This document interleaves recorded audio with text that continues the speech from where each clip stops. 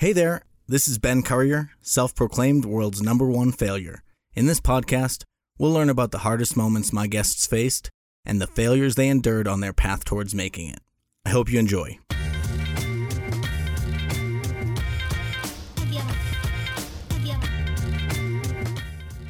Hey there, friends of failure, and welcome to this week's episode of the Failure Guy Podcast. I am here with my good friend, Coté. How are you? That's a fun name, too. How are you?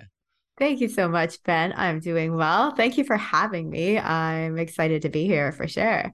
Absolutely. You have a podcast called Elevated You Podcast, and I'm going to elevate you, hopefully, in this episode, but we'll see how I do with that. So the way I like to start off the podcast is I like to ask the guest, whether they're comfortable or not with it, to do a shameless brag, a humble self-promotion, not necessarily in the sense of what they're selling, but just give us some of the highlights of your experience before we get to some of the low lights. Yeah, I'd love to share. So, recent highlight win for me was attending Podfest in Orlando and Woo! whoop whoop and meeting you. Yeah. And giving my speech, my Pecha Kucha chit chat speech, and that was super fun. And it was something I was very scared to do. I was very like, I can't believe I'm doing this. I've never done this. I've never been on this like national platform before. And I thought, you know what, let's go for it. And despite my nerves and fear and all of that, I did it and met so many great people because of it. So yeah, that's my shameless win right now is speaking at Podfest. Absolutely. I was really surprised that we got to share the stage with William Hung. That was a fun thing to do for our first little public appearance, because it was also my first time doing public speaking. Besides, I guess this is technically public speaking because the public can hear it with their earballs, but they don't hear it live and it's not as intense. So just for the audience, the type of speech that we did and William Hung did, you have to have 5 minutes worth of slides. Each slide is 15 seconds long, and then you get about 20 of them, or exactly 20 of them, depending on how you slice it up. You could probably repeat one multiple times, but I didn't do that. So I was just running through. I'm like, oh no, next thing, because 15 seconds really isn't that long. But what made you say yes? Because I also got the same. I applied to be a Podfest speaker. I also didn't even say yes after they responded until after it was too late, because I didn't know if I could make it there, and I just didn't. It's hard to know whether something's gonna be a good idea or just a waste of time. So what made you decide to say yes and just embrace the possibility of messing up in front of people and putting yourself out there in a big way? Well, the reason I said yes is because that inner dialogue was telling me, hey, this isn't for you. You're not experienced enough. I had that negative inner voice and I knew I wanted to really advance in my podcasting. So my goal this year in 2023 has been to do things that scare me and to get on stage as much as possible. So if there's an opportunity that comes through my inbox or, it's just something even if I'm scared, I'm going to say yes to it because like that is my #1 mantra this year is to grow my pod fat, grow my pod fat, Your pod fat? grow my podcast, my pod fat. Well, yeah. Yeah, that's definitely a thing. Honestly, I've had some pod Yeah. fat that have packed on some of the time. I've been doing this for like a little over 3 years. I don't even know how time works these days, but I don't know how long your podcast has been going on, but it if it started during the pandemic, which I would imagine it did, just like mine did. What was it for you? Like, was it an outlet? Was it a release? Was it a way to just get some of those negative self-talk feelings you were discussing, like out there into the world, so you could get past it? Or how, what was the point of starting the podcast? Well, it's kind of a funny story. I actually was in corporate as a graphic designer and was connecting with a fellow or just a friend who was in the radio scene. And we were just chatting one day and he said, you have a really great voice for radio. And I responded really bad. I was like, hey, oh, do you mean I have a great face for radio? And he got like, he didn't know what to say. Yeah, I knew you'd take it as an insult or whatever. Yeah. I You did. can But never say anything to anyway, women about one aspect of themselves because they will go, oh, but what about all the rest? But go oh, ahead. so true. That's so true. And so I started, actually started in radio. He offered me a show. I said, sure. I didn't hear back for like 3 months. And then all of a sudden I got an email saying, hey, would you like to do a live radio show? And I never done that before. I've done other things in media, Hmm. yet I've never done live radio. So I went in, learned production. Are we talking about live radio, like people can listen in their cars, kind of thing? Because I did college radio, but that was like people in the cafeteria mostly. Very similar. So it was a live radio with KRFF out of Fargo, North Dakota. And Shout out KRFF shout out, they gave me my platform. 10 And something, whatever. What was it? so 92. What was the note? Was there a number? it was a Radio Free Fargo. Radio Free Fargo. Yeah, out of Oh, whatever. So it didn't have a dial number. yeah, it was not.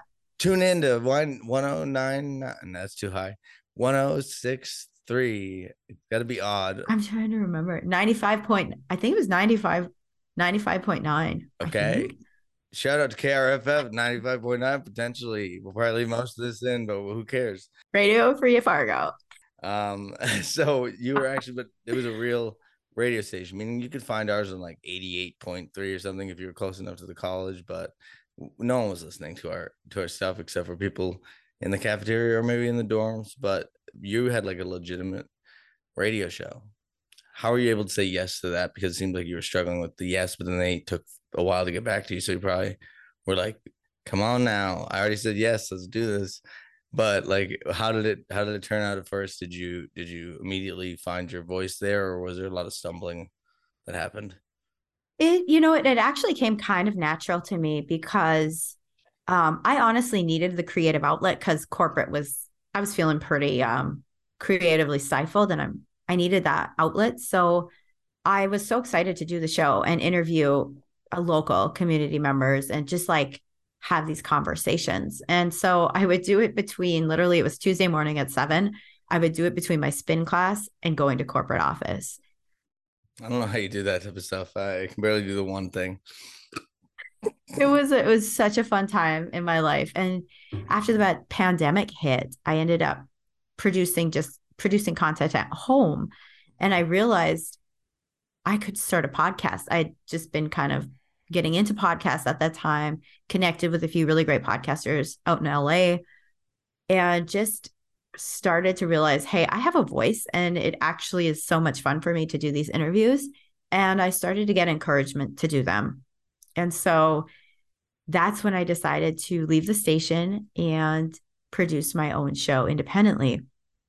And that's when I produced my very first show called The Wow Factor. And you can still find it. It's still linked to the same show as I have now. It's just was called The Wow Factor. And initially I started my show because I was having a lot of health anxiety. Just with not only the pandemic, but I've always struggled with just worrying about health. Like hypochondriac stuff, or just worry about like general like weight gain, weight loss, and like more like staying healthy. First of all, I'd never go to the gym, so like I'm on the opposite end of the spectrum of you, where like you're going to spin class and doing a radio show. I'm avoiding the gym, and so I'm trying to make sure. I'm just like generally, am I healthy or not? Is my question, but maybe you're thinking of like how do I maintain top health, in a way that I'm not thinking. So what was the health anxiety? It was it was circled around. So it kind of goes back to a few years back. My when I lost a loved one to poor health was the underlying factor. And so it kind of like jolted me into caring about my health and well-being. And then with that came a lot of anxiety as well. So it wasn't so much like hypochondriac, but similar. I wouldn't go Mhm. in. I just would sit and worry and go on Google. And so Oh, I and that's the started, worst, dude. The WebMD version oh of you're yeah, not a doctor, but I'll just take in all the worst info and hyper fucking anxious get it, like just go into yeah, like a spiral of all these things could be wrong with me. Everything's wrong with me. That type of thing. exactly. And so then I started interviewing doctors and people in the health and wellness space. And so I was like, well, I'll get my advice. That's what I thought. It's like I'll just interview self-help coaches and stuff, and I'll just get self-help from them. You get a free hour. It's pretty much what it was. It was great. And then we were working on some deals and fun things. And so that's when that happened. And then from there, it sort of stemmed into now what it is, which is more of a mental fitness and conquering the inner bully. So that's kind of how the Mm, show started. Yeah, I started in live radio, fluke thing, realized I loved it, did it as a passion project for 3 years, and now I'm pursuing it as a career. I love that because I feel like I go to the mental gym a lot, doing a lot of reps there. That's And I good. don't think we get a lot of credit. So I like the mental fitness thing you just mentioned. I also think it's hilarious that I hate corporate America. It's the worst. But you were in graphic design and you felt creatively stifled, which is a creative field. I was an accountant and I felt creatively stifled, but that's because it's the most boring job ever. So it's funny that even no matter if you're meant to do things that are creative, you're just basically strangled until you can't, get any more air when it comes to like trying to let your actual self show and not just what they're trying to put out there usually. So I'm glad to hear that you got out of that kind of, it's always usually a toxic environment in my experience. Yeah. Granted, I was fired from all the jobs. I didn't have a choice really. But I would usually be, I call myself a quiet quitting hipster. I was doing it before it was cool. I was just retracting from the work as they micromanage me more and like just would be like, well, I'm making it so efficient, but you're all getting on my shit. So I'm just gonna like literally do less work and go on Reddit more. So, it makes sense. I'm not surprised at all by it, but if they had encouraged my creativity, just like they probably encouraged yours, you wouldn't have felt so stifled. And I think both of us share that part of us where we're like, okay, we're sick of being polished all the time and making Mhm. sure that we live up to everyone else's expectations. So let's go do something that we own, like a podcast, and Mhm. you control all of it. No one can get in the way of what we're saying right now and our message. And it could be as weird as we want, or it could be as helpful. And that's what I love about it. Um, so podcasting, when you first started, what was the biggest challenge? Honestly, the biggest challenge was just putting my show out there, believing in it. Like I believed in it, yet I wanted people to listen, but I didn't know how to share about it. And honestly, that's still the biggest struggle. And I'm finding my way now. I think Podfest really helped with just like giving some light bulb moments on how to grow your show, how to connect with your audience. I think that was my biggest thing. I just was so busy with producing and so busy with curating and finding guests that I And kind of got, confidence, it and sounds like. confidence. Yeah, confidence is a big one. Like, and then it just started to blossom. Things started to pick up. Um, I ended up signing with a network for an experiment for a month, and that was really good. But it also like reminded me of the It sounds micromanagement. like a scientific experiment. Like, It like was they get like, the things with your eyes open and zapping you with something. That's what I see in my pretty head, but much. I know it's nothing that shouldn't have been like that. No, no, it was a cool experience to like explore that option, and I learned a ton while doing it. But I realized like at that time in my life that wasn't the avenue I wanted to go. So yeah, went back. So the other thing I wanted to say, mental fitness. How did you figure out? I guess it sounded like you started interviewing doctors and people who knew more than you about how to get that mental fitness because it seems like you're pretty good at the health and wellness of the body. The best part about it is they all kind of go hand in hand. It's very holistic, mind, body, and soul, like everything's sort of together. And that's when I found that missing link that really helped me because I've struggled with anxiety since I was a kid. And that is something I've always been battling. And so I've discovered ways to work with my mind and really boost my emotional intelligence. So right now I'm actually going through yoga teacher training. It's a 6 month program Are and you it's going to be a 200 hours. yogi? Is that what they call you when Yeah. you graduate? Yeah. Yeah. So I'm working on that. Yogi the Bear. Hell yeah. I That's where get my head goes it. immediately for some reason. That's cool though. I've always struggled with anxiety too, but I think it's because I think I got all three wrong, mind, body, soul, but I think I fixed more of the mind part, but the body part I haven't spent a lot of time on. As you may have seen, I don't treat my body that well. And also I go pretty hard sometimes. So, I gotta figure out as I get older, because I'm old as dirt. I gotta make sure I'm staying at least doing stretches and stuff. I don't do the basics. So I'll do the IMDb thing. You tell me how to do some stretches, some simple stretches. For sure. I mean, movement for me has been the biggest game changer because I struggled with my weight a lot when I was younger, and that kind of, goes back to the bullying thing. And so, hmm Which we'll get into because I want to make sure. which we'll get into. I mean, I know as much as you're comfortable, of course, but I want to make sure we get into the you know, what you had to Mhm. deal with in order to now become who you are, which is usually part of the journey. Totally, totally. So, for me, it started with physical activity. I think when I brought that into my life, I fell in love with dance fitness. That was my first thing because it didn't feel like I was working out. It just felt like I was at the club. And so You that were really tearing it up. What'd resonated. you get?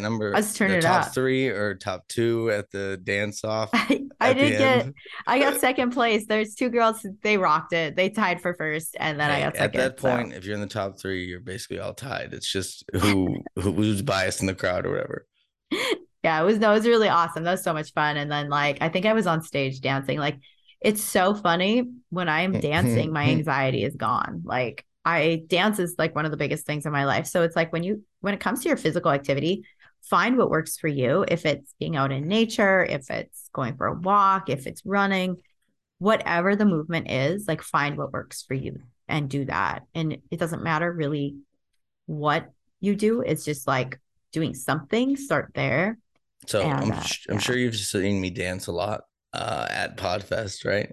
Yeah. Yeah. You were hitting the dance floor. I know. So, but for me, it's not what you're saying. Or at least it took me a long time to get there. I basically have to, it's almost like a active meditation act, like Oh kind of thing. yeah. Because the more I think about it, the worse I dance. So I have to Hmm. be kind of not thinking about it. You know what I mean? Oh yeah.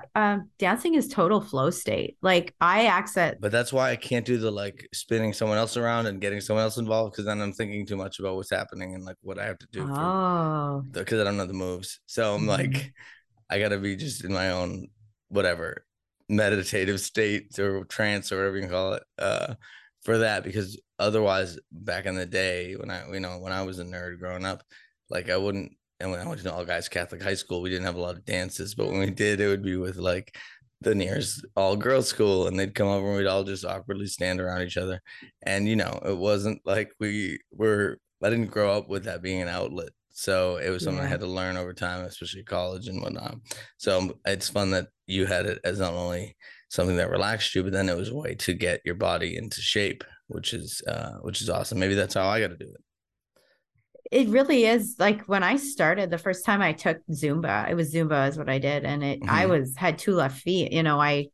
I've been dancing, club dancing in college, like just for fun, but like that took me a while to catch on to. But once I did it, I ended up teaching it. And now to this day, I actually just got a gig. I'm teaching dance fitness at a local gym here in Look Austin. at that, So huh? yeah, I'm so excited to get back into it. I was doing it back in Fargo, North Dakota when I lived there.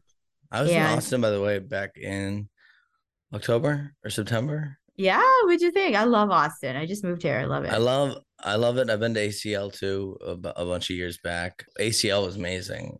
I don't know if you've ever been to Austin City Limits is what if anyone doesn't know what I'm talking about. It's a concert festival that they have yearly in Austin. Yeah, yeah, it's yearly, and there's like South by Southwest and ACL. There's a ton of stuff.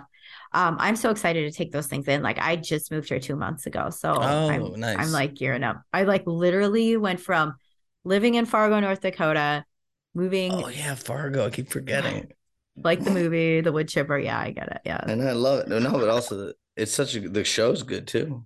the show is good. It's actually filmed, I think, in Bemidji in Canada, though. They don't It even. is. Yeah, it's not filmed in Fargo. Well, they even say Bemidji in the show. Yeah, They yeah, don't, they do. or yeah. So I wouldn't know that name because why would I know that name? But yeah, I saw it in the show. But it's interesting because it is a little bit different. But the movie is fabulous. Obviously, you might be sick of it at this point because if you're from there, but you know, Eh, who knows? That's cool that you just got to Austin though, because that's the only part of Texas. No offense to the rest of y'all that I would want to live in. Otherwise, I would get the F out of Texas if I was in there. So I probably just alienated a bunch of my audience. But, that's just me. I'm sorry, guys. You wouldn't dress like this either in Texas. So, I love Austin. It's been a good fit. I like that it reminds me of Fargo in a lot of ways. It's kind of like a bigger, warmer, faster version. And the people are really cool. I I really love it here. It's been a good fit so far. And I feel like I needed to level up. I needed to like get out of complacency and comfort zone and like push myself. yeah, I'm pretty sure they split out Austin into like six different districts just so that the Democratic vote is not all there. They just like kind of like take slivers of it. And so to make sure that they get, I'm pretty sure there's six counties that like overlap with Austin. But, I anyways, think so. point is, I've seen a weird map of all the things with it. Like, that's why I view, since I'm from Boston, where we're also Democratic, I'm not trying to alienate all my audience in one episode, but the point is, growing up in Boston, Austin, which rhymes with it, is like a little bastion of freedom in my mind in Mhm. Texas. It is. In terms of like being a weirdo, stay weird, and all that other stuff. Like, that's my vibe, you know. You'd And love I'm it. glad Yeah. that that's where you picked. It's really good. By the way, side note, our I keep getting notifications that post I did with you in that jacket that you're wearing right now is going viral. So we should like Nice. pop on and like comment and do all the things. Yeah. It's really hitting it up. So I just like want to, After this, we can stay on video and just do a yeah, yeah. whatever. I I don't love know. that. I don't know how to do anything. We'll record a Me separate neither. thing on here that we can use. Yeah. Who Yeah, do knows? that. So what was the best thing to get past your anxiety? It was the working out and the Zumba and the dancing. Yes, honestly, I think the biggest thing for me to get through my anxiety is movement. If I can get out and move, and that's another big reason why I moved out of Fargo. I love Fargo, yet the winters get brutal and Oh, it's I so bad. it's so bad. I mean, kudos to those who can handle negative 30 degrees, negative 60 I degrees. I can't I, do it. I thought Kansas City wouldn't be cold, but like with the wind chill last year, it was like -20, negative. I'm like, Mhm. I got to buy whole new types of outfits for this, like a whole, Yeah, like, overalls, whatever, like layering. snowsuit thing. I'm like, this is not my game. I thought I came from Boston and Denver. Like, I thought it would be warmer here for some reason, but it seems No. to have just as bad of a winter. At least the rest of the time it's nice. But Yeah. you get nice weather pretty much all the time, except for the recent freeze thing. I don't know if that hit you. Yeah, the recent freeze was pretty rough. 140,000 people plus got lost their power, and we were included in Wow, that. So we really? were out with, yeah, we were out for about 24 hours, but I went and stayed with friends, and that worked out. So, yeah, it was kind of wild, but all in all, the weather, like now it's like 70. It's rainy today, but I love it here. And that's why I moved here. Another reason was I really like the atmosphere. I love the people. I love that I live really close to the downtown and the river that runs through. And I go out Hmm. there and I go for my runs and it clears my head. And I like to go in the morning before the sun rises and you see the Psycho. skyline. The skyline is like beautiful. And like there's such an energy coming from that skyline for me personally. I just Yeah. like feel the energy and that motivates me to run. So I do that if I'm like really stressed out. I'll like go for an early run or Yeah, it's funny something. because I call you psycho, but I'm usually up still at that point, and I see the sunrise, but I see it from not having slept the night before. So I'm really on the opposite end where I just don't get enough sleep at all. But I did like what you said there about movement and how movement is what helps you because a lot of people, the classic thing when someone's depressed is you picture them laying in bed and not getting up and not doing anything, and so a lot of times just Mhm. movement, getting out of the physical environment you're in can get you sometimes out of that mental environment that you're also in. But Mhm. I want to go back to the ages 5 to 14 when you were getting bullied, if you don't mind. What was going on there? You seem like someone who shouldn't be being bullied, based on my experience. So not that anyone should be bullied, but you get my point. You seem like a very nice person. So what was going on, do you think? That's exactly the thought I had when I walked into kindergarten. And because when I was young, like before age 5, I was in like preschool and stuff. And I was in acting already. I was in plays. I was in gymnastics. I loved like I loved energy of the crowd. I loved being on stage and entertaining. And that's what I did through gymnastics. Like for me, it wasn't about the gymnastics. It was about the performance we had and the whole auditorium or whatever we were in. It was the school gym was just filled with people. The whole community showed up.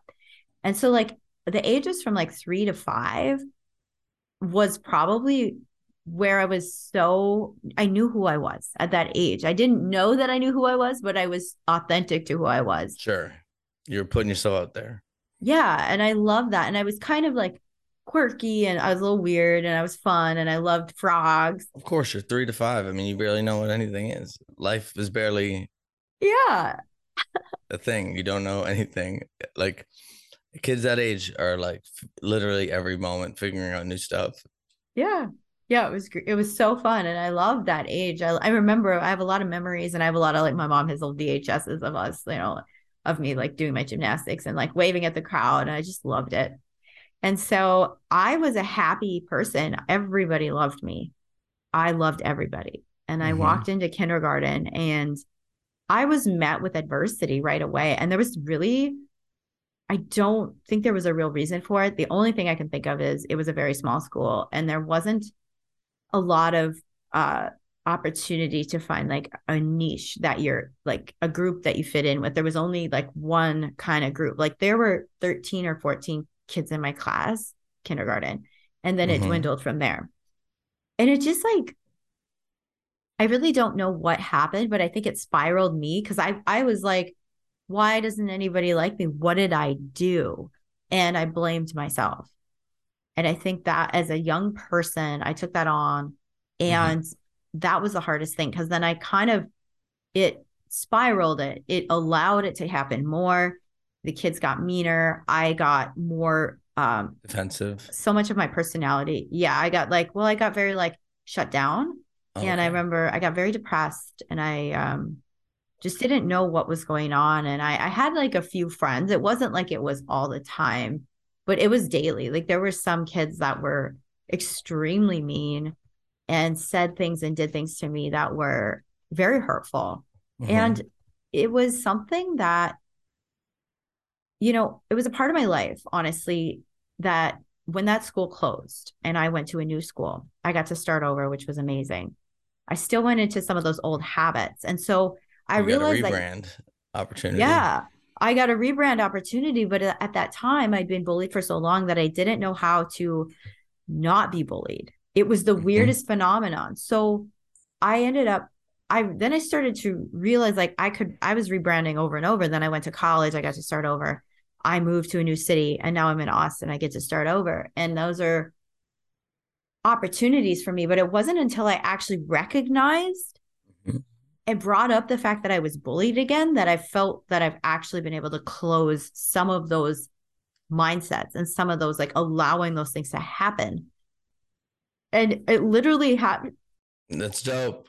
Thank you. It happened January. This January, I finally realized because I shoved it under the rug for years. I just never wanted to talk about it. I thought it's part of my life, but it's not affecting me. No, it's fine. But I Mm-hmm. realized when I saw a post on Instagram, the holistic psychologist posted something about hypervigilance and what causes hypervigilance.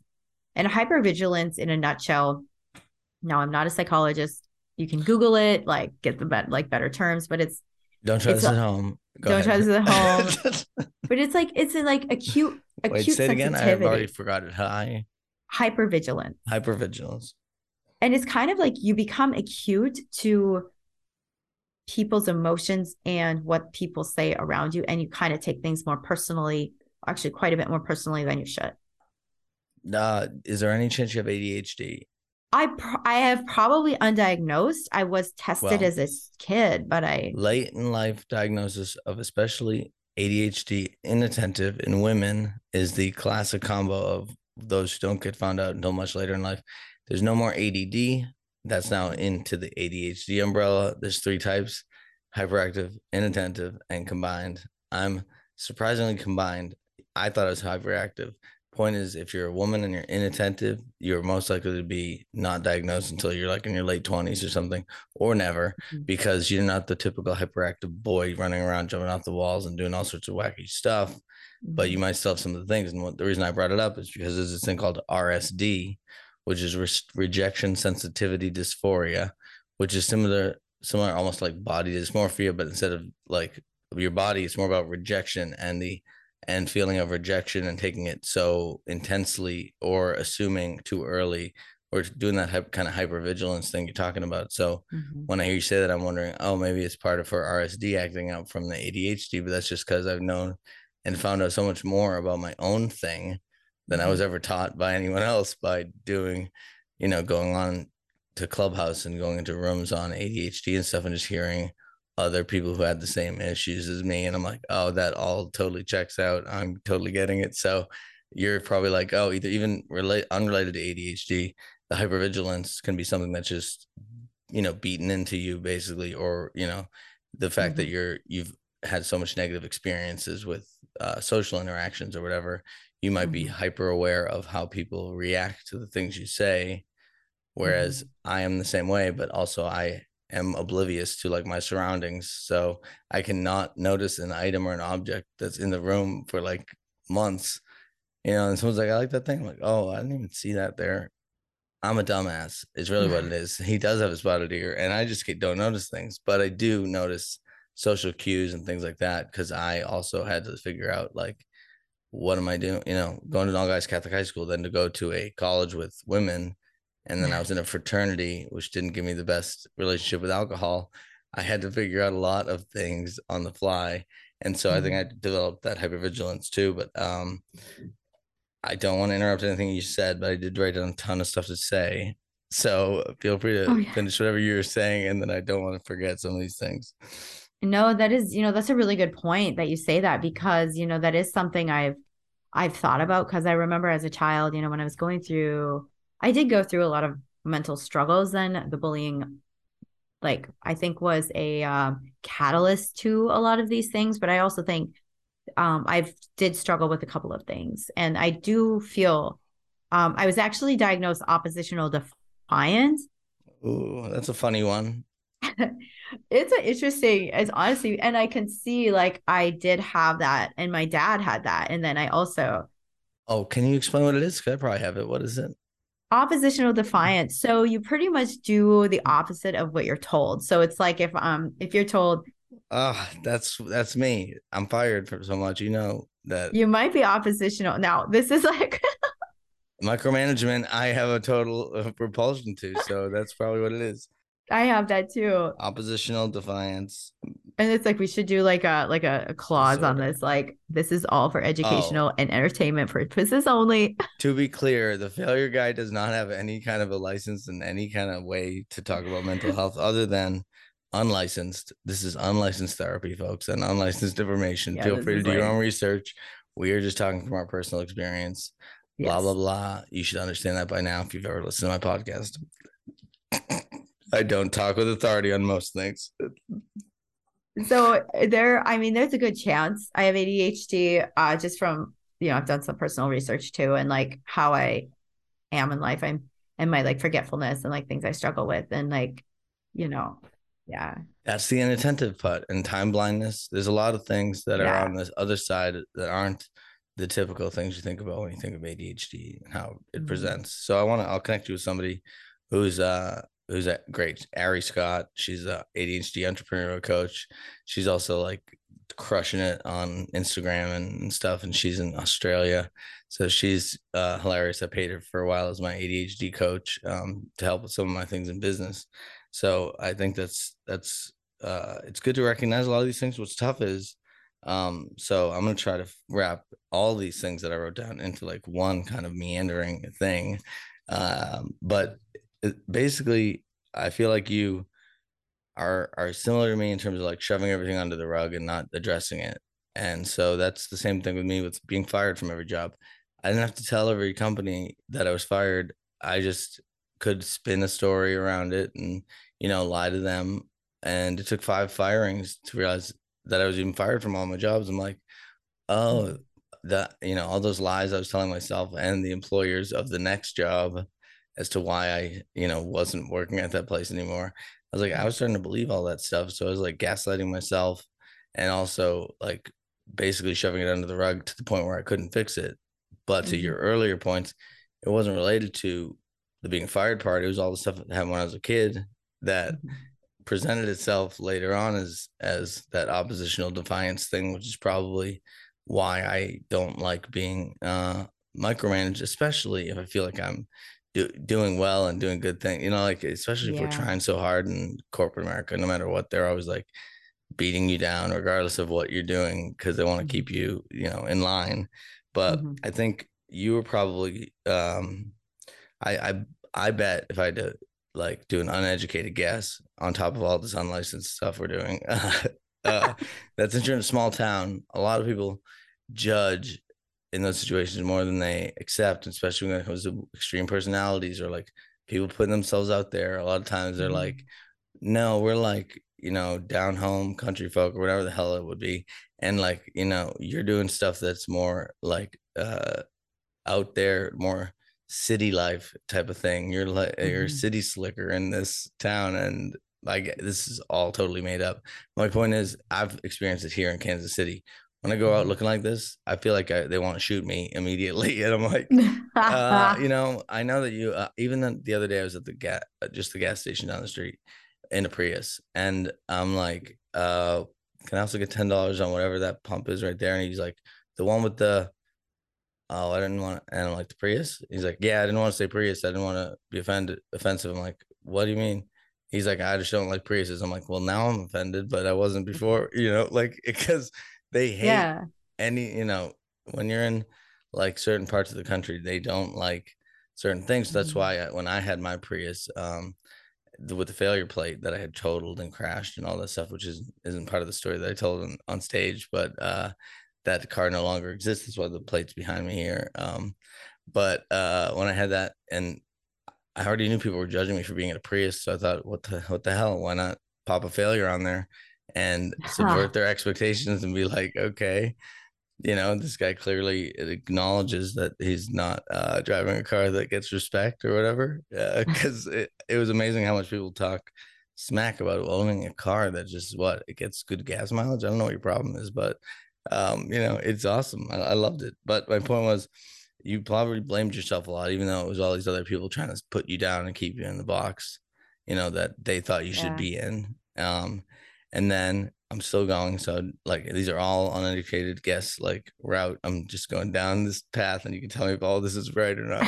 But then you just probably strived for that external validation. So you loved performing, you loved doing all the things where you're getting Hmm. people to cheer for you, even us putting ourselves out there now.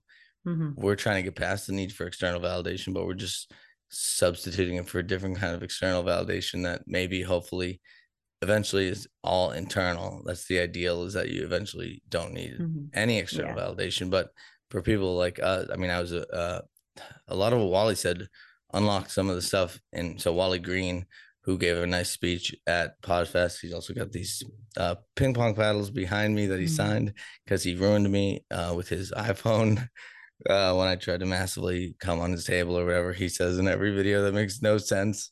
I know. I know. I did a reel with him and Angela at Podfest, and yeah. yeah, them massively coming on my table. It was Did you see the most recent one though, where he's talking to himself about it and he's acknowledging how bad it sounds? yeah. I gotta. That one was my favorite one. Didn't even get that many likes, but if anyone wants to go check out Wally Green, he was on this podcast, so check out episode 73, where I interview him. But I probably spent like 30 hours of Podfest just hanging out with Wally because it was the most fun. I mean, every night after everything was done, basically we were doing stuff with DJ Smiles, Elijah Desmond, who's going to be on the podcast on Friday, on this podcast Friday. Nice. So all of us and Carrie, who was at the first night she was in the room, meaning all of these people now are going to be on my podcast. Like all the people who we were hanging out with, basically. I'm either going to be on their podcast or going to be on mine. It's just so funny when you meet these people in real life for the first time. And then you can actually form real relationships when you feel like you were just talking to a box the whole time. Right? It's Isn't that the weird. best part? Like I've honestly made so many connections, and I feel like the whole the whole, it's like a rising tide. All of us are Yeah. going to be like on each other's shows and really grow this whole community, which is amazing. And yeah, I've been talking with Wally too, and he wants me to come out to New York. So I think I'm going to go check out he has a ping pong club out there. Well, Yeah. let's do a New York or a Boston trip because also Carrie is out in Boston. She has a podcasting studio. Oh, Also, yeah. Wally has a spin. They've Spin. opened up a spin in Boston. Yeah. So meaning we can wrap them all together. And Wally and Carrie are good friends, like that go back more than either of us go back with them. So like they're predated. So I'm sure they'd all be down for this type of thing because I've been talking a lot with Carrie. I was just on her podcast yesterday, which is called Shot at Love. If anyone wants to go check out her podcast, she has amazing guests, and somehow I snuck into it because that's I'd love to connect with her too, because I think that would be fun yes, to I will absolutely connect you because she would thank love you. to have you on there. Her I don't know what your love story is in life, but hers is all about that journey. So feel free to figure out if what you would want to say in that realm. Mine's more about put Ooh. my take on it was more about putting yourself out there. So you could also talk about, that type of stuff. Maybe I could talk about like self-love after being bullied, because like, Self love is huge. Yes. yeah, something like that would be a good thing to talk about, is like, because that's kind of where I'm at right now, is that this phase of my life of rediscovering who I am. And that's been Hmm. really interesting, and seeing how that takes shape on my relationships. Yeah. So But after that's all. both giving the Yeah. speech and then both getting tons of positive feedback Yeah. from it and that external validation we've been craving all our lives. And Mhm. then I'm like, okay, I'm gonna do this speech. I don't know what I'm doing, but whatever. Let's just go ahead and do it. And then to have so many people come up and be like, "Oh, I loved your speech," and like want to take a selfie. I'm like, people don't take selfies with me. I take selfies with them. What are you talking about? So like to be on the flip side of some of that interaction was Yeah. very gratifying in terms of like bringing me back to wanting to do more of it and being less uncertain because a lot of times podcasting you put it out in the world and then no one says anything and then you just keep Mhm. going and you put another one out and no one says anything. Yeah. I mean, that's kind of like goes back to the bullying. Like once I opened up, so I just opened up about the bullying, the situation I went through. Mm-hmm. And like right after I opened up about being bullied, which was literally a month ago, I've had more people reach out to me and share either their stories, some maybe their kids are going through it, and like reaching out for advice. And I feel like that's been like the biggest takeaway from kind of pivoting my podcast to share my story a bit more, Mm-hmm. is it gives it something that's more relatable. And like I want to be a voice for people to reach out to. I want people to know that being bullied doesn't define who they are, and that inner voice that sticks with you after being bullied, or say your kids being bullied, there is something that sticks with you that keeps you saying no, like no to Yeah. yourself, The- because that's what the bullies said, and yeah, that's the what we've negative learned to believe. self-talk. Yeah. Yeah. And also So usually yeah. bullies bully because they're insecure and not because that Oh yeah. it's usually not a you problem, it's a them problem.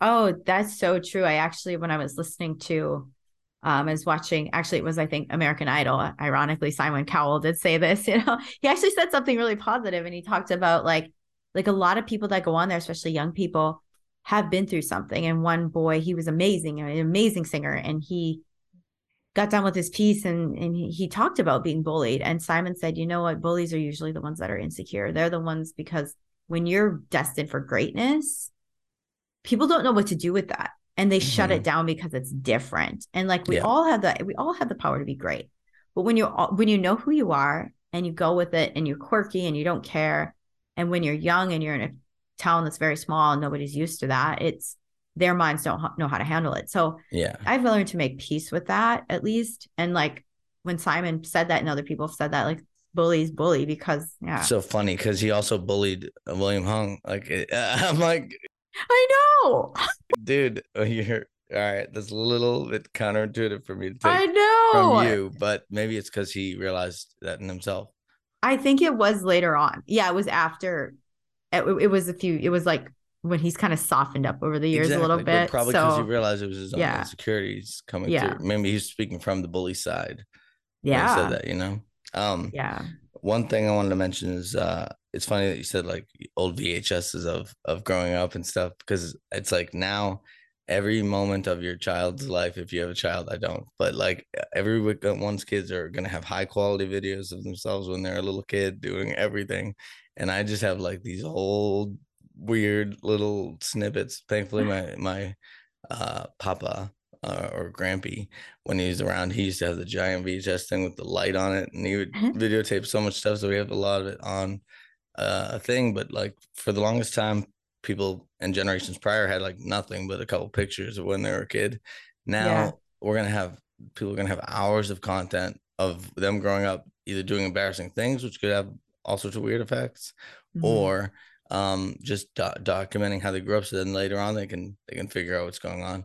But we Hmm. also simultaneously, I was watching and I reposted it, and you might have seen it, but um, is that we're the first generation that's experiencing gentle parenting, and the fact Hmm. that our parents, I mean, people who are parents these days are not only trying to learn from a international group of parents in the fact that they're out, trying to figure out what everyone else is doing, but Yeah. we're the first generation of people who are apologizing to our children and trying to figure out how to make sure that they feel okay mentally and things like that. Hmm. Like have this mindset of not like you're just my kid, listen to what I say, do what I do, or Yeah. whatever. It's Yeah. more like I'm figuring it out, so Yeah.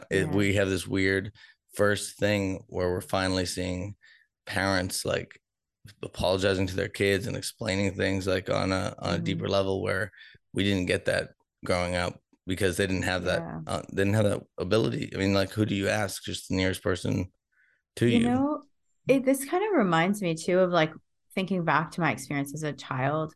I was blessed to have a mom who did talk to me like an adult and talk to me like That's great. it was. And I agree. I think it's something that not most kids have. Like I have the blessing, and to this day, my mom and I have amazing conversations. And I think because of her, and giving me creative outlets when I was going through the bullying and telling me, hey, write, draw. And I would write poems and I would draw and I would sing and she like would bring me to this place called International Music Camp where I met all sorts. It was almost like Podfest, but for like choir geeks and like Yeah, this like band geeks and stuff. totally. Band camp. So band camp, it was a freaking band camp. Like, so I love them. And I was very blessed that I had a mom I could talk to and she would meet me where I was. And so it's nice to see that being experienced now as this next generation of parents are having this awareness that their kids are human and their kids are thinking about life Yeah, and deeper than everything that you happens at think. this period of their life is important later on. Yeah. Yeah. Whereas before So, they're just like, oh, this is what we've forgotten. They'll erase this from their memory. They won't remember this. So therefore, right. who cares what happens? Oh It my seems like goodness. was the mentality. It's so crazy how like I've been more aware of my mental health as a child now as an adult. Yeah. Um, and realizing where some of my tendencies and behavior patterns and Hmm. fears and anxieties lie. So now I can do the work, now that's opened Yeah. up the my practice is mindfulness in action because mindfulness is a great thing to have, Hmm. yet it takes action to make things happen. So Yeah. It takes it's like work. the mindfulness in action that's kind of been my platform that I'm building is like just yes, mindfulness is great, but we have to take action on it. And that's where I mean, myself, that's what I'm doing and Yeah. to overcome the hypervigilance, overcome, befriend the negative inner voice, to befriend the inner bully and say, Embrace I know, failure. yeah, embrace failure because without failure, if we're not failing, we're not moving forward. And a lot of times we fear things. Like this is my biggest takeaway is when we have fear and we don't try, like say Podfest, for example. If I have a fear of failure going into it and I don't send the email and make like send a speech idea, I 100% fail. So I'm Yeah. living my fear, Guaranteed. It's a guaranteed self-fulfilling failure. prophecy. Yeah. And so it's like, why not at least throw the email out there? And if Yeah. I didn't expect to get it, and when I did, then it's like, hey, I have an opportunity here. Rather than, that would have been 100% failure. But even if it's a 1% chance that you'll get it, just try because you're gonna fail anyway. Yeah. So if you Especially don't if no try, one's paying attention to you at this point too. Like yeah, like Vinny Potestivo said on my podcast, fail now before anyone's looking. Because I mean, Yeah. once you're once you've made it, then people are watching what you're doing, and the failure hurts even more. Do it before, anybody Yeah. cares. It's even better. But like when I said yes, finally after the deadline, even that I would do it, I still didn't have a way to get there and stuff. I was Hmm. just like, I'll say Same. yes, and if I have to go say no later, well, it's better than saying no now, and I'm Right. so glad I did it. It was one of like the best experiences ever. And now I'm going to be doing a lot more, like you're saying, public speaking and stuff. But Wally's story. So when Wally was on my podcast, we mainly talked about his North Korea thing. We did not talk about him and his parents and almost Hmm. killing them and the abuse that he went under. Yeah. I went through and it reminded me of my stepdad, who from ages 3 to 20 was verbally and physically abusive with my mom Hmm. and myself, and just how much that probably made it so my mom couldn't show me the love that she wanted to because she was Hmm. too busy dealing with that. But I blame her a lot of the time. But I know that she was a single parent who didn't have any tools or guidance, but also was Hmm. dealing with just trying to get through the day in an abusive relationship where she was kind of trapped. So Yeah. thankfully she's no longer in that. But like I've tried to remove the blame that I put on her for a lot of that, even though Hmm. I think a lot of that impacted me negatively and manifested in possibly that oppositional defiance disorder and other things that we're talking about, where Yeah. I didn't get bullied necessarily. I did a little bit, like in freshman year, it's called fetus because I looked so young and I'm stuff. But sorry. I like, couldn't it's laugh. fine. You can laugh all you want. I'm laughing too because I looked like I was I think I was even 5'6" on my driver's license, but I'm 5'11". So like I was a late bloomer. I looked like I was Mm. super young. And some of these all guys at a high school, especially when it's either for sports or for smarts, the sports kids look like they're 40 all of a sudden shaving. And I'm like this little, baby faced kid. And so I wouldn't get the respect in terms of that, but I was never seeking that out. Also, since it was all guys, and I mean, you wouldn't know I'm straight by looking at the way I dress, but I also didn't care what anyone thought because, like, Yeah. if I show up to school like in my dress code approved outfit, but I also didn't shower, I don't really care because there's no girls around to impress. So whatever, like if these guys make fun of me, who cares? Like, it's not a big deal, but it does impact your ability to feel like you can make friends or like that you're Yeah. worthwhile or that you're even being normal is something. And so I think what Mm. you were saying earlier about figuring out how to like as you rebranded, probably like who you thought you were and who you were started Mm. becoming more of the same person, or like who you were outwardly publicly versus who you thought you should be.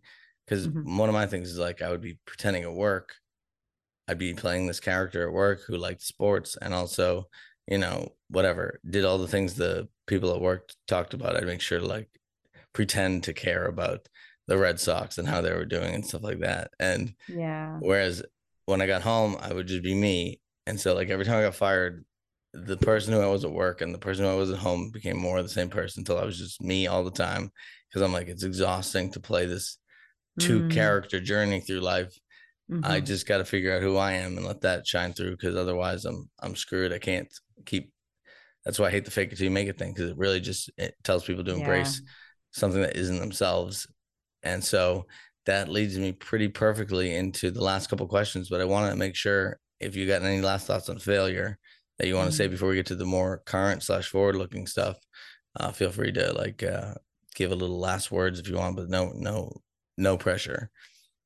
Yeah. I mean, just kind of piggybacking off of what you said. That's kind of the journey I've been on now too, is like, with the failures of being true to myself, going through the bullying. And I mean, this is 2 decades ago when this was going on. And Mhm. now I've been doing some self work, and I've been going into these meditations. I don't do it super often, but when I do it, it's very intentional. And I go talk to myself. And I met myself at 5 years old, and I watched her, and Oh, that's a good everything, one. everything she does, she's cartwheeling in the yard, she's singing, she's dancing, she's got all this energy. She's just loves everyone she meets. And that is who I am to a T. And when I go back and visit her, I have conversations and I tell her, and I don't know what this is, if this is going to rewrite. rewrite neural pathways. I don't know what it's going to I've do, but heard I good go things back about what you're saying, so keep going. Yeah. and I go back to this girl and I talk to her and I meet her and she's telling me about what she's doing and all these things that she loves. And I'm like, one day, everything you do right now is going to serve you.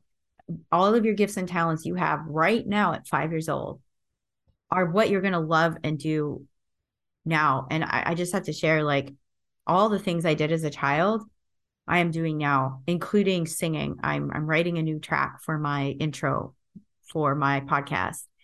I'm dancing. I just got my job as a dance instructor. And one thing I did do as coping as a child is I would go and I would record myself on a radio show. I kid you I love not, on this. a I was almost going cassette. to say the same thing, but go ahead.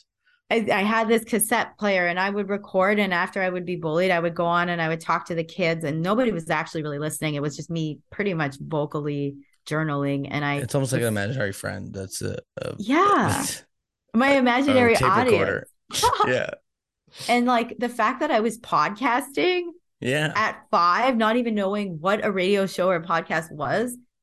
And now I'm doing that. So all these things I was doing at that age are who I was and am who I am. And that's how I've been rediscovering who I am.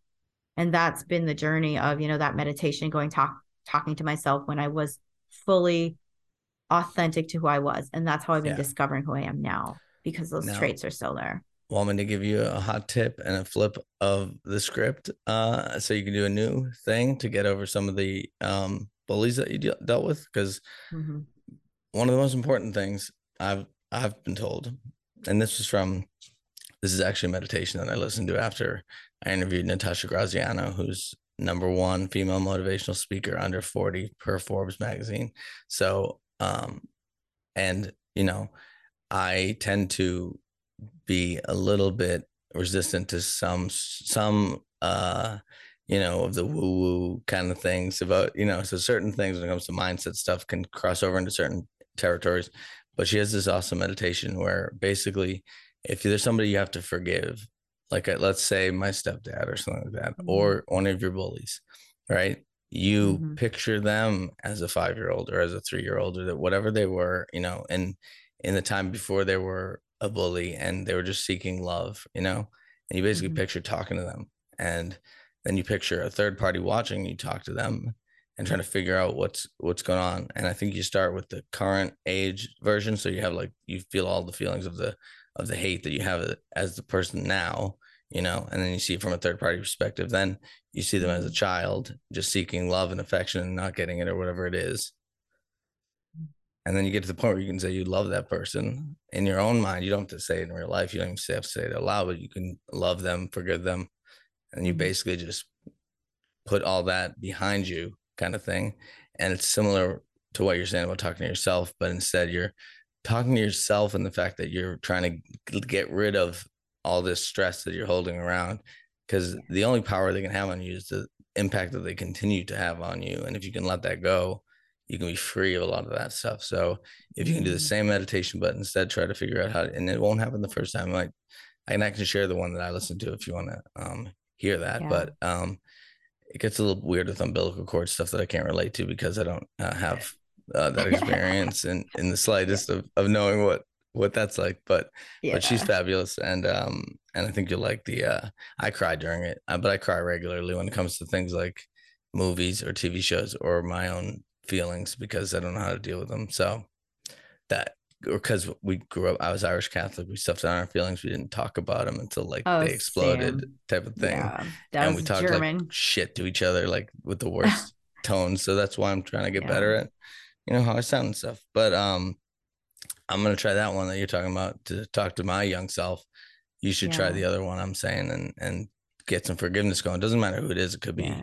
someone who just pissed you off the other day. It doesn't have to be a big deal one to start, but then you can get, if you can get to the point where you can say, I love you too, and I forgive you, Yeah. it's It's pretty big. healing. Yeah. It's really healing. Yeah. There's a few people that come to mind right away that I want to like try that with. That's a really good idea. So, yeah. So Yeah. I love that. Thank being a you. guest on the Failure Guy podcast, you get a get out of fail free card. So I've handed you one in real life, but I will hand you one through the internet as well. Please take this. Yay. Okay. Bloop. All right. So you actually now get to use this officially. I think you might have unofficially used it in the past, but the real point is, what is something that you would do if you knew you couldn't fail? It's something that you think is out of your wheelhouse currently. So for me, it'd be stand-up comedy. I Mhm. was glad that I got a few laughs during my speech because that gave me a little bit of confidence there. But stand-up comedy, you got to go up and bomb all the time. Like I know every Yeah. comedian says that, so like failure's baked into it. So I would definitely use my fail card for that. But get out of fail free card. What would you use it for and why? Honestly, I think gosh, there's a few ways. Yeah. And it could be anything. You could be like a Marvel superhero actress. It doesn't matter what it is. It doesn't matter how ridiculous it is. It's just like if you knew you couldn't fail and something that because auditions and all that acting, that's Mm. probably a big failure thing. But it could be mental health. It could be personal fitness. Could be relationships. Could be anything. An astronaut. Like I've had so Yeah, many answers of anything. so many types. Just feel free to go as wild or as not as you want with it. I would be like the number one sought after like dancer. I would love to do dance in another life. I've said I would be a like pro dancer, like I would do like music videos, salsa dancing, ballroom, all the things. I think I would be a world-class trained performance dance No, it's weird. person. Yeah. Now that I've realized I've been using this, so I've been saying this thing doesn't work, and you just got to go do that thing you're talking about, whatever it is, like when people tell me what it is. But now I'm Yeah. realizing I can help people achieve whatever this thing is. Cause like when William Hung said he wanted to make a board game, me and him are going to make a board game. So I want to help you. I've got plenty of contacts. If you want to be a pro Yeah. dancer, I'll figure out what the hell that means and who I got to talk to. But I want, if I can all of a sudden hear this and then make that happen, that's dope. Because I I haven't been thinking love about it that way. I'm that. more like, hey, you got to make this happen. Now, this doesn't do anything. This card doesn't exist, at least in terms of being useful on its own. You have to like mentally do it, type of thing.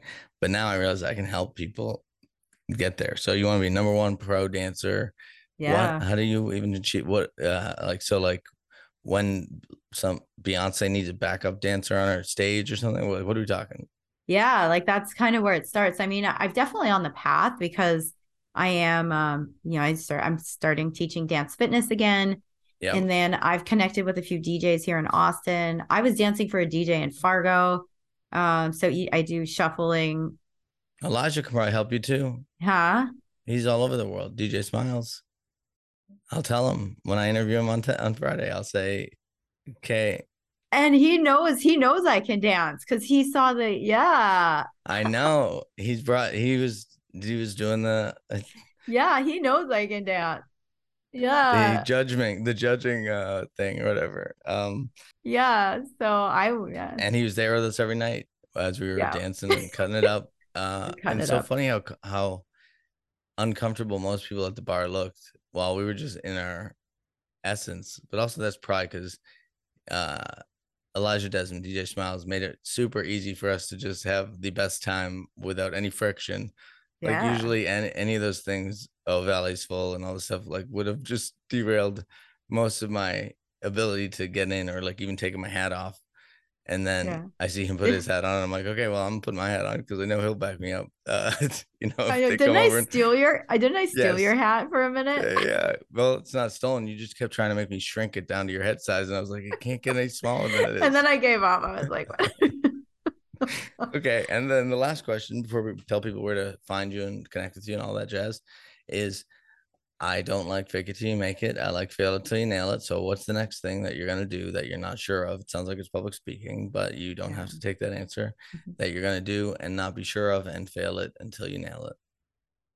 I think that's definitely the right path. Like I really want to do more live podcasting. I want to blend the worlds of public speaking and podcasting. And I've got some opportunities. That is the route I do plan to go. And so it's going to be a lot of like the first year, just like rough and tumble. Um, Go to different events, like travel. Do I bring my equipment? Do I rent my equipment? You know what I mean? Like, Sure. so a lot of things. Definitely want to do more public speaking, interactive podcasting, and help people make events that rock. with Yeah. podcasting. After So this, right after we yeah. get off this, we're gonna do a TikTok or something. I'm pretty sure. Yeah. So we'll we'll figure it out. I did my first TikTok while I was a podcast, and then Wally helped us do the captions because we were like, "What the hell are we doing?" Me and Carrie with that one video about sequins. I don't know if you saw that video. Yes. That's the Carrie I'm talking about who has that other podcast, that Shot at Love, that I'm gonna ask her if she wants to have you on. But where can people go to find you, connect with you? What's the best places? Social media, whatever, all the things you want to promote. Feel free to say wherever they can reach you and connect with you and listen to you. Awesome. Yes. Well, you can definitely reach me on Instagram. I am at the K Coté. That's Cote. And then I'm And also, Kay to be clear, because I thought you'd yeah, start with the with I'll the I'll first start it name. over. Yeah, we'll edit that. So we'll do I'm at the K Cote. It's KAYCOTE. Mm-hmm. And then also kcote.com is my website. And then Elevated You is available on all platforms.